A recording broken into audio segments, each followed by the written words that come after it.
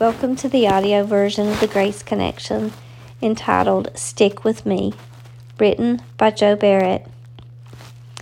As I watched the leaves falling outside, I was reminded that Dawn and I are in the autumn of our lives. But I will be content here on this earth, treasuring every day as a gift as long as I'm allowed to live them with my love by my side. When we were dating, we'd pretend what life would look like after we were married. Dawn would say, "I'll sit in a chair over here reading a magazine, and you'll sit in a chair over there listening to music."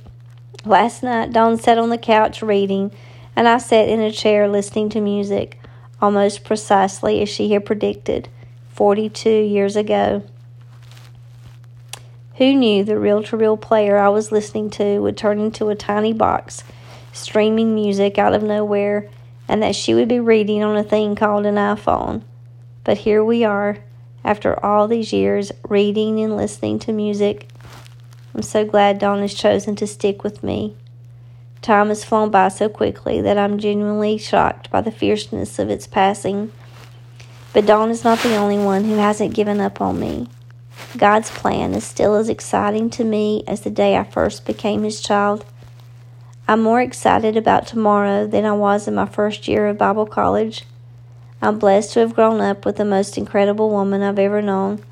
God continues to use me despite failures, doubts, and fears, and the Lord continues to reveal wonderful truths from His Word that I've somehow failed to glean over the last 36 years of preaching.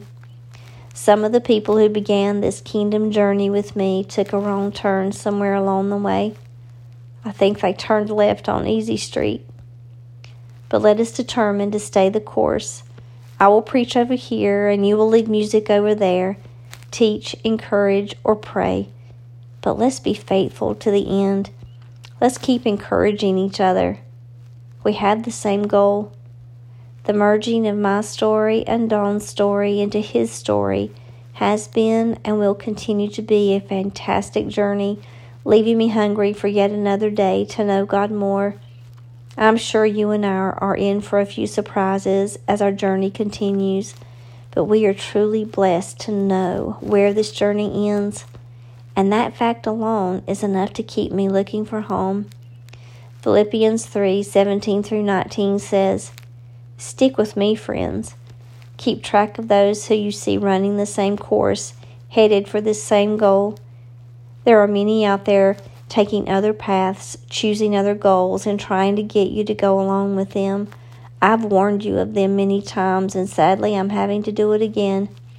All they want is Easy Street. They hate Christ's cross. But Easy Street is a dead-end street. Those who live there make their bellies their gods, belches are their praise, and all they can think of is their appetites."